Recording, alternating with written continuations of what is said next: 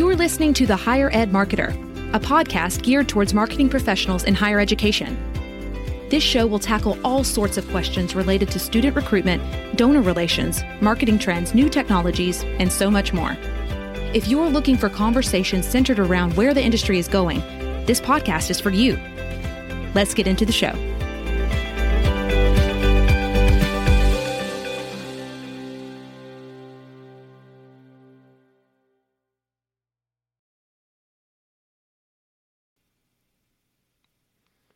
Welcome to the Higher Ed Marketer Podcast. My name is Troy Singer. As always, I'm here with Bart Kaler, a project partner, friend, and mentor.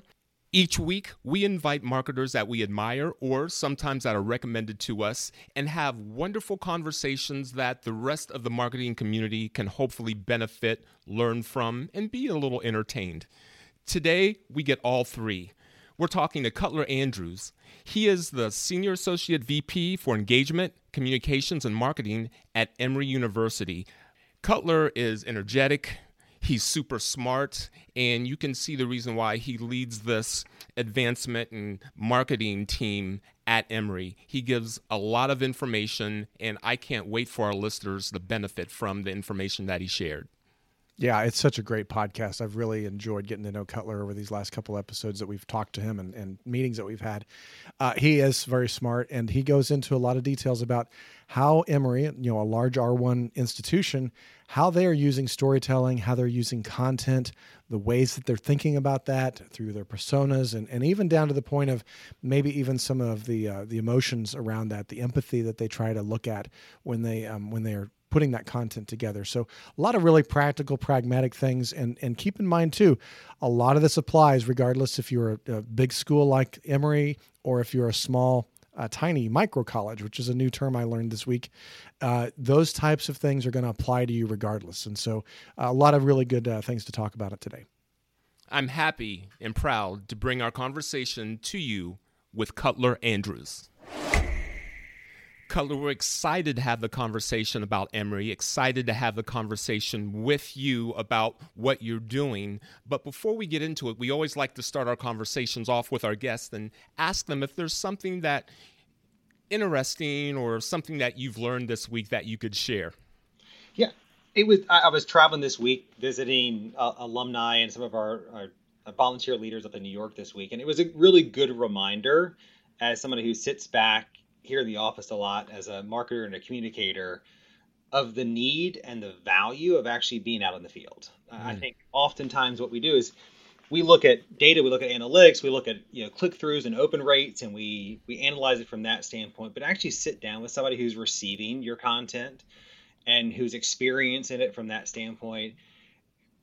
I sometimes forget the value of that. And it was extremely eye-opening this week to be able to do that, to talk through, what does Emory feel like and look like to you from a marketing and communication standpoint, and what are the things that we can do better, and to be willing to actually listen and to make those changes. And so it reminded me that I need to do it more and not sit behind the screen, and to really, communication and marketing is two ways.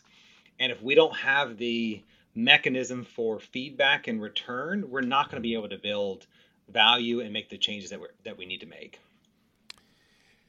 Cutler, I assume that most people know Emory, but if you would, high level, can you give us a brief description of Emory? We are a Research One university, so we have 9 schools within the institution, about a mix of undergraduate and graduate overall.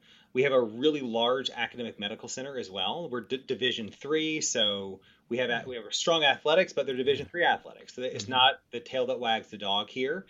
And it's a fascinating, it's a top 25 institution, some absolutely incredible research, incredible students and faculty that come out of here as well. As folks know, it's in Atlanta, so we're in this kind of the epicenter of commerce and travel and research, with the CDC almost sitting right on our campus. So it's a really unique institution from that standpoint.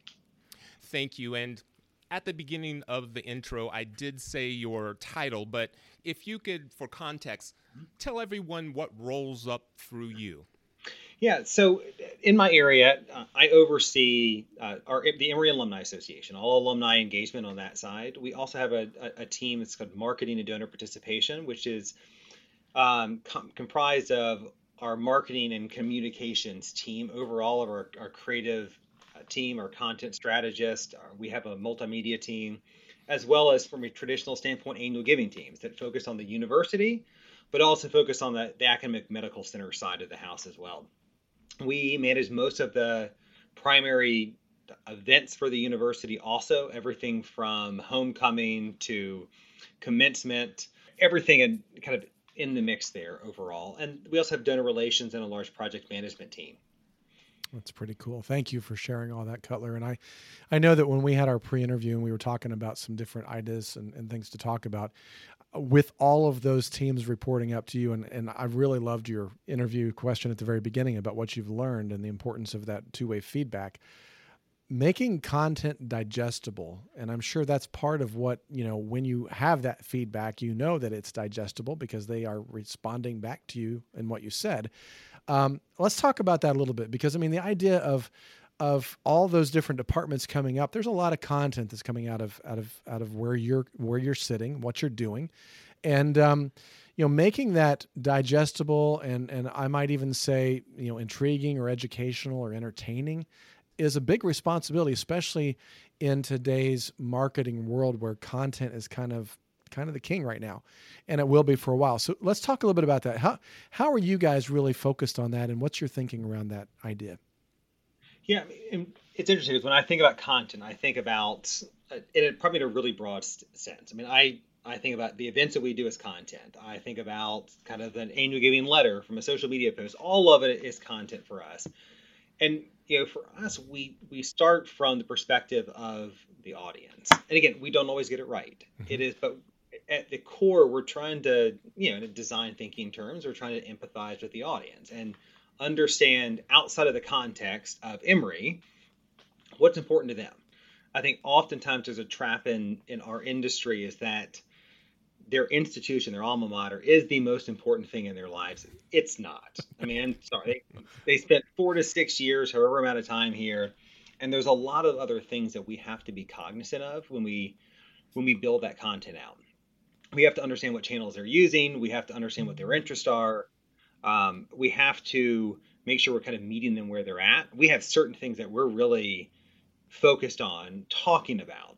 It doesn't mean they want to hear it. Right. And I have to somehow it's a negotiation. I've got to kind of get them interested in certain things. So almost, I hate to say it like almost clickbait, like what is going to garner their attention in order to get them to hear the other things that we want to talk about. Right.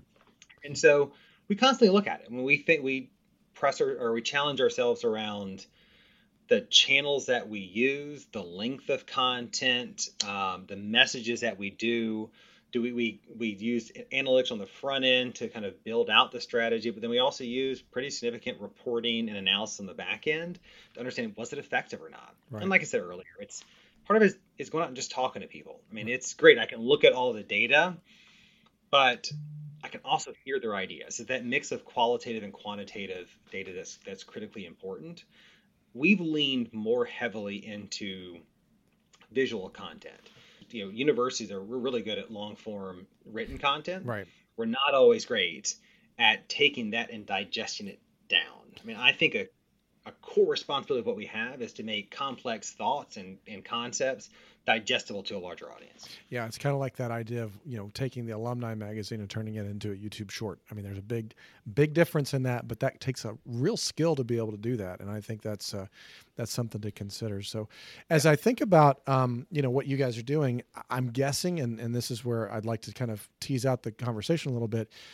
So many times we talk about the importance of personas and starting with that. And I know that for you guys, big institution, a lot of different schools, a lot of different paths through that, a lot of things at different. And so tell me a little bit about how you guys are really looking at that alumni persona, because it's not just one persona. That's correct. And really, so we did a formalized persona project here. So we did surveys, we did focus groups, we took analytics, and we built out, we took about, 35 clusters down to 7 personas. And what we talk about with personas is they're just a tool. They're not your end all be all to this. So I have to take a persona data, overlay it with school data, action data. What else are they? How are they interacting with us? So if I can say the Robert over here in the persona is all these other things, but then I have to overlay all of these other data points into that. And really, where the personas have been valuable is slowing us down. I think we talked last time around kind of one of the quotes from Cars being, you sometimes have to slow down to speed up. And it's a struggle for us because the amount of content that we have to produce. We have deadlines for everything. It's not like I can move Homecoming or I can move a campaign. Right. I have to get to that point, and taking extra time on the front end to really empathize with the audience and think through this persona, sometimes the easiest phase to skip, because we just want to go right to design and right to writing based on what we know. So that's where I think been the most valuable tool for us, is a moment to pause and a moment to think and a moment to kind of challenge our own assumptions. I like that. And I like the fact that you talked about those overlays, because I can think about, you might have an alumni of the medical center and a medical school who also is a legacy parent. And so now all that changes that relationship just from that legacy layer. And so I'm sure that's part of that persona exercise, is recognizing that there's a lot more to it than just the poster on the wall that you put together in the exercise. Exactly. And we have cards that we have that are made up of the different personas. But to your point, like, unless you really think about the complexity of each person, they're still humans. Right. We have to acknowledge that, we're humans and we're multidimensional, and they don't want to fit us into a box. Same other people we're trying to talk to and communicate with. We'll be right back after a word from our sponsor. Today's podcast is brought to you by SpokeNote, the simple way to add video to anything. If you're looking for an innovative, effective way to get someone's attention, you really ought to check out SpokeNote. They make these easy-to-use QR code stickers that allow you to record and share personalized videos with anybody.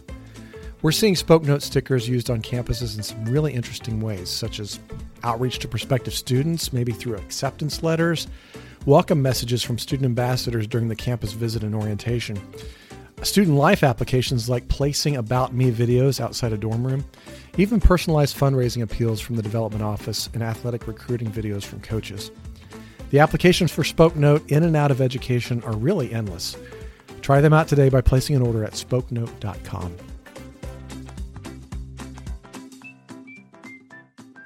Welcome back. Let's rejoin the conversation right here on the Higher Ed Marketer.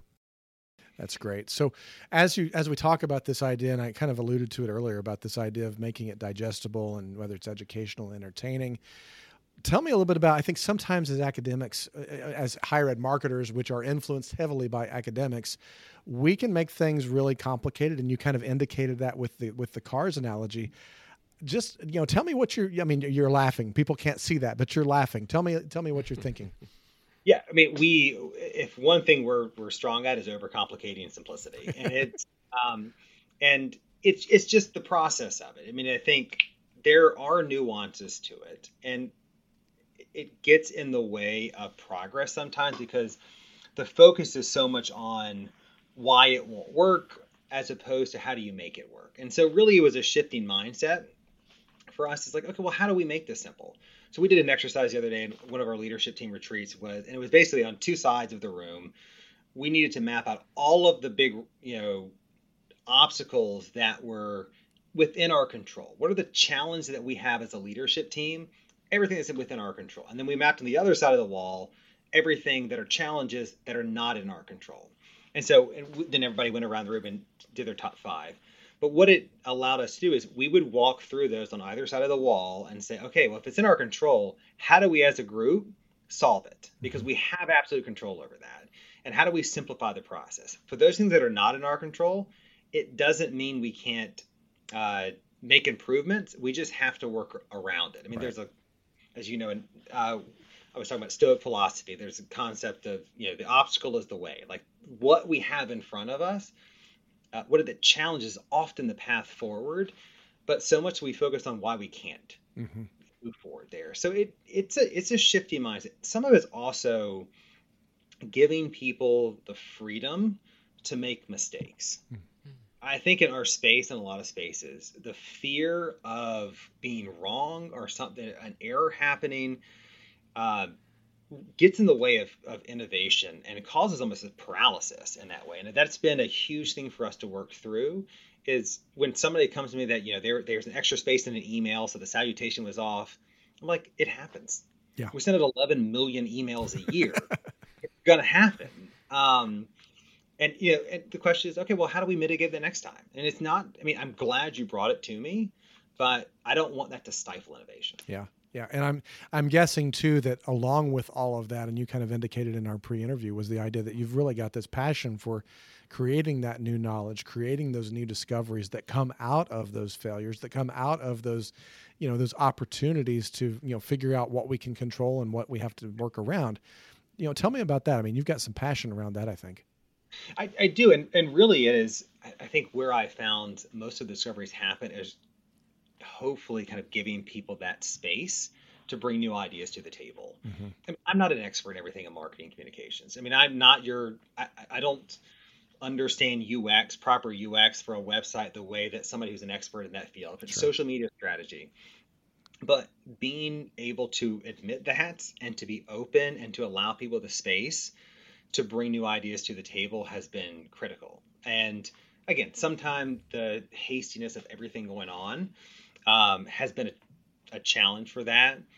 But I have learned so much from the team by just being able to step back and sometimes not even reviewing something that goes out, removing myself as the bottleneck in the review process to speed the process up. And so, like I said, I don't need to sign off on everything. If it comes back and there's a problem, I'll take the blame for it. Sure. If it's great, we'll give you the credit for it. But we'll learn from those things. I think as leaders in this area, giving people the space to do that is critically important for innovation. That's great. That's great. Love that, Cutler. During the conversation about content, you naturally touched on channels. So would like to talk about not only the content, but where these conversations are taking place. We like to talk about the watering holes. I'm sure that you are as deliberate about the channels and where these conversations are taking place as you are with the content. Yeah, I mean, so with external audiences, I mean, we're leveraging the same channels probably everybody else is, and do we do it great? I mean, we're still trying to figure it out, and we're heavy print still. Email, we're heavy email. We're Salesforce Marketing Cloud now, and so we're leaning heavily into automation and journeys in a way we haven't done before. We try multiple digital channels. We have not leaned into TikTok yet, and the thought around it has been, I don't want to just do it and not have a strategy behind it yet. Right. It is constantly changing. And I think that's been the hardest thing. I mean, higher ed is still a very traditional space in this sector. And, digital strategy is oftentimes seen as just sending out more emails or some slightly different segmentation in emails or subject line testing. That's 10 years old strategy. And so I think we're trying to figure out how to truly evolve that more and overlay those things. And again, we have underinvested in many ways into the data side of things. What is our proper data cleansing process? Do we have the most up-to-date email addresses? Do we have the most up-to-date employment information? Are we reaching out to them in the right channels? If I've got 4 or 5 email addresses in the system and I'm always sending it to a bellsouth.net email, it's probably wrong. And I've got a Gmail in there as well. So have we cycled through and tested those things out in different ways? I think those are growth areas for all of us. And every day I turn around, there's something new. There's a new strategy out there. You hit our site, we're probably not going to retarget you, which is a loss in a lot of ways. We're trying to get there, but the Emory's web pages are on multiple content management systems. So we're over here on Drupal while the central page is on Cascade. It's hard to kind of cross-pollinate, and every school's on a different one too. Yeah, I would only imagine that gets to be pretty challenging. and be able to do that. So when you look at your, I mean, partly we go back to what we talked about with the personas. Personas can also start to identify where those watering holes are. Yeah. And I know that, there's going to be some natural watering holes with homecoming and events that you have in cities and things like that. But I think also, I think many times higher ed marketers, we miss the opportunity to really look at those other places that are unique to your school or your audience that can become those unique, watering holes that might not be for everyone. And you kind of referred to earlier the fact that you've got the CDC in your backyard, and there's other things that are unique to Atlanta. I'm sure that you've got some watering holes that you've discovered for Emory that, if you were to leave Emory and go to another university, might not apply. I mean, what are some of those things that are like that you could kind of, share with everybody that maybe they can start to look at their environment differently to kind of see where they might be able to go? Yeah, I mean, we've had this conversation quite a bit, is around what pulls people together here. I mean, you're right, we don't have athletics in the same way. Mm-hmm. We do have an incredible athletics program, but it's not something that pulls folks in. We do have homecoming. We had to reposition homecoming reunions, and it is, for us, it is more. It's because we don't have a central, not a football game we're all around. So we did a food and music festival, because that's kind of this essence of Atlanta a little bit, is people talk about the music scene and the food scene here. So we really acknowledge the depth of who we are and what that experience was like here. When students go out, there's not, I mean, I went to UNC Chapel Hill. There's Franklin Street. You could just walk over there, and that was where everything happened. Here, it's not the same way. You're getting in a car, you're going to Buckhead, you're going to Midtown, you're going to the Highlands. And so oftentimes when folks come back, we recreate those experiences. We think about that area. One thing we've also found that people want, and what brings them together, is access to unique experiences. I was up in New York. We have a producer, a Broadway producer. So he organized a program there that gave Emory alums access to kind of stay after and talk to the director of the play. And it's one of those things that people like, that there's a unique element to this creativity side. They like access to researchers or financial experts. And so how do you cultivate those, whether it is in person or virtually, or you highlight those in communication? That for us seems to be, those are our stars. Those are kind of the things, the hooks for folks that get them excited when they're coming together. Yeah, that's cool. And I'm guessing that when they come together, whether it's in person or virtually or around an event, even a virtual event like Giving Day, that makes a big difference and allows them to kind of get engaged and to kind of start to engage that two-way conversation. Tell me a little bit about that. I mean, we talked a little bit earlier about Giving Day, and I know you kind of have taken a different approach to that. Tell me a little bit about that thought and the change and the result that you've seen. Yeah, we've gone from one kind of fairly standard Giving Day. We've modified it a little bit more, and we actually added two. So we did a Giving Week here in the fall, basically around 2036, which is our campaign, and one more focused on kind of departments and programs. Because what you find here is that class year is not really the identifier that people come back to. Right. They were in the Department of Biology or English or business that really they connect back, or it's Greek life or athletics. Yeah, it's affinity groups that they connect with. And we try, like, we want the class of 99 to be really connected, but they're not necessarily. And I think for us to acknowledge that, so we've leveraged a little bit of these natural affinity groups as we thought about how we build out those programs. Also, and we leverage gamification within Giving Days, and many of them do. It's like, how do you have challenges and matches so people feel that there's other people who are giving who are excited around this? I mean, it's the kind of the concept of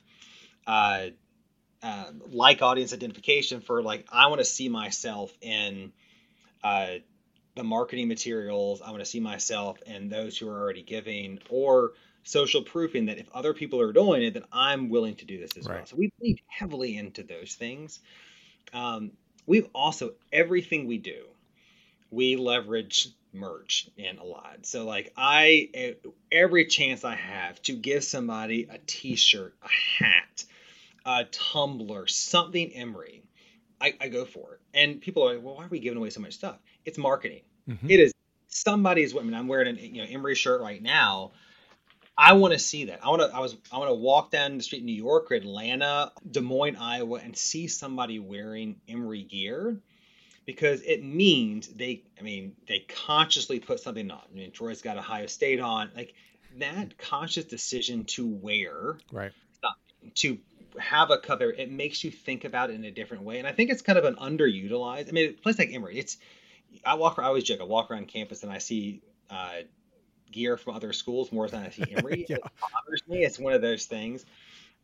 So at homecoming this year, we had almost 7,000 people sign up for homecoming. We gave out 5,000 shirts, and I flew out the next day, and I see people wearing them in airport. Yeah. It's exactly. I'm just curious, what's the most sought after merch that you've had? One of our, it's not really a mascot, but there's Dooley here. So Dooley's the skeleton figure that is really known to undergraduates, and it's so unique to Emory. And I don't call it a mask. I don't really know even what to call it, but it's one of the most identifiable things about Emory. Swoop is our mascot, but really Swoop is focused a lot on athletic side. I mean, there's some of it that is there, but when you talk to undergrads, if they see Dooley and Dooley merchandise, because it's really hard to get, there's not much in the store, they love it. Besides that, it's always hats. Like we can give hats away left or right because you don't have to worry about sizes. Everybody loves them. That's cool. Thank you. Yeah. That's great. I know for me and a lot of people, and I won't make you say this, Cutler, but when you think of Emory and its brand, you think of it being as one of the elite colleges in the South.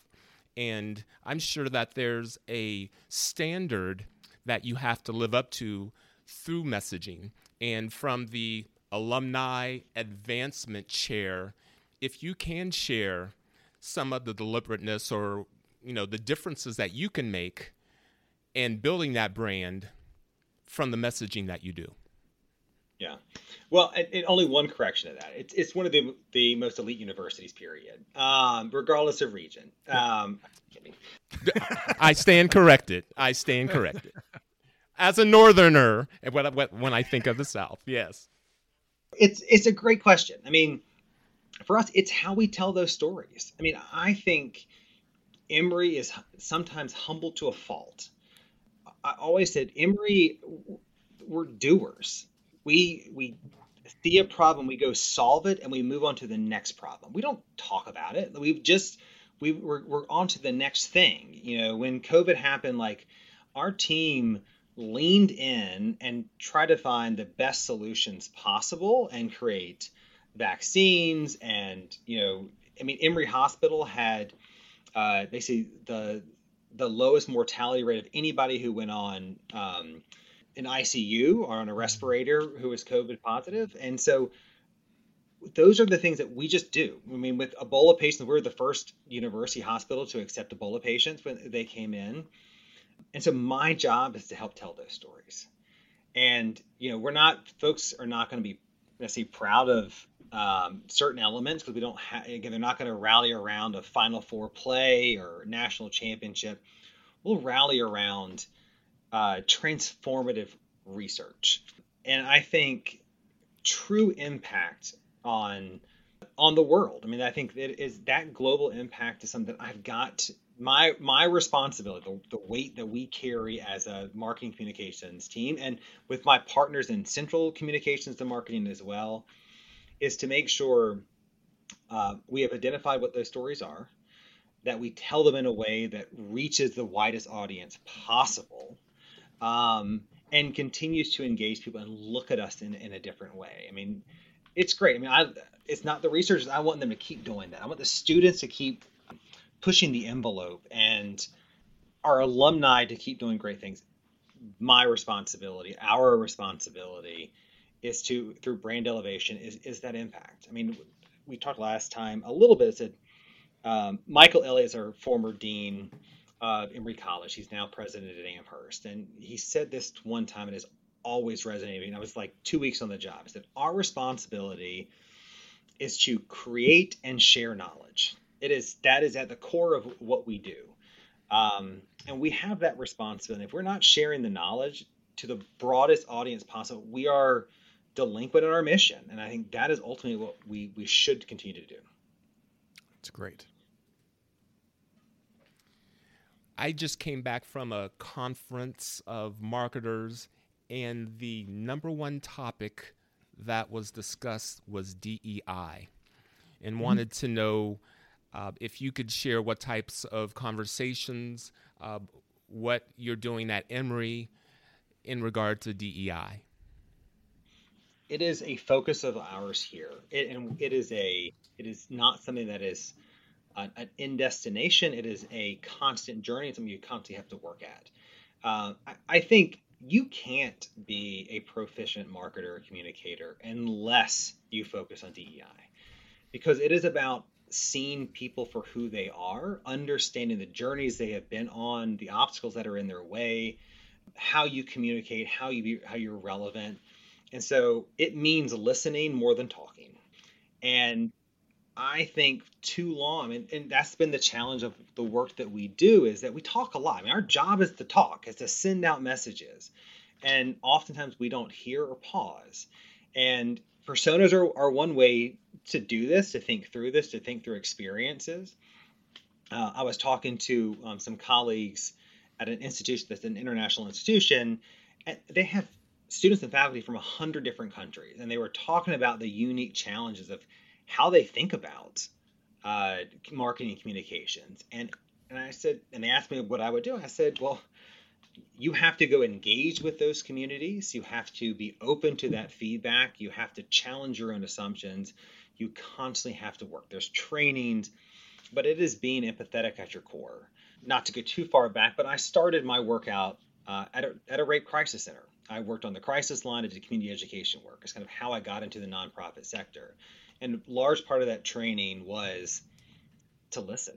We talked about the concept of active listening. The person in front of you, how do you understand that person in front of you? And then you have to do it at scale too. And so I think those are the core elements that it comes to DEI. You're going to be uncomfortable. That's okay. I mean, there are uncomfortable conversations, and you should have those. If you want to be able to build a diverse team, it is a conscious effort. It's something you have to work at. You can't be passive and wait for it to come. So I think we're never going to fully be there, but it is something we will always strive for. Yeah, that's such a great reminder, Cutler. I think that, it gets to the point of empathy, and I've often told people many, many times. I mean, I honestly think that DEI has been, taken hostage by politics sometimes. And honestly, when you get back to it, and I made this comment in a webinar I did recently, is that it's really about doing the right thing. It's really more about golden rule type of thinking than it is anything specific to DEI. And I'm really glad to hear you say that and talk about it from an empathy standpoint, because I think that's where it needs to start. And I really appreciate you sharing that. Thanks. We close each show by asking our guest that gives us so much during the show, if there was one last piece of advice that you could give that someone could implement immediately, what would that piece of advice be?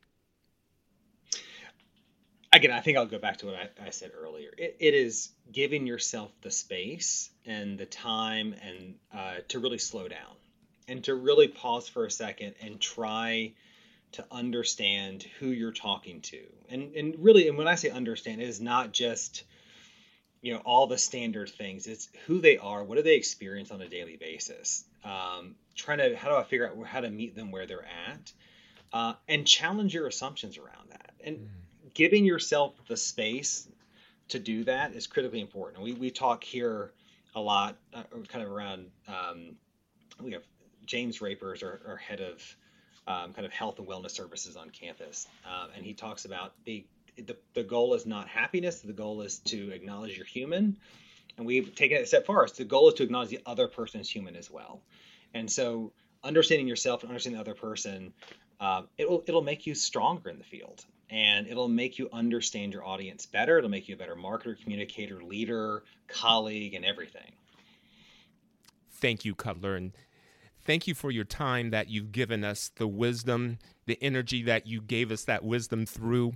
I'm sure there are people that were not familiar with you but would love to reach out to you. For them, what would be the best way for them to reach out and connect with you? I love connecting with people in the field. So whether it's LinkedIn or email, I'm fairly easy to get in touch with. I may not always respond right away, so don't hesitate to ping me again just because of schedules. But that's actually the best part about this. So feel free to shoot me a message via LinkedIn or email. I'll be there. My email is easy. It's just cutler.andrews@emory.edu. There's not many of us out there. Thank you. Bart, do you have any closing comments you would like to make before we close our show?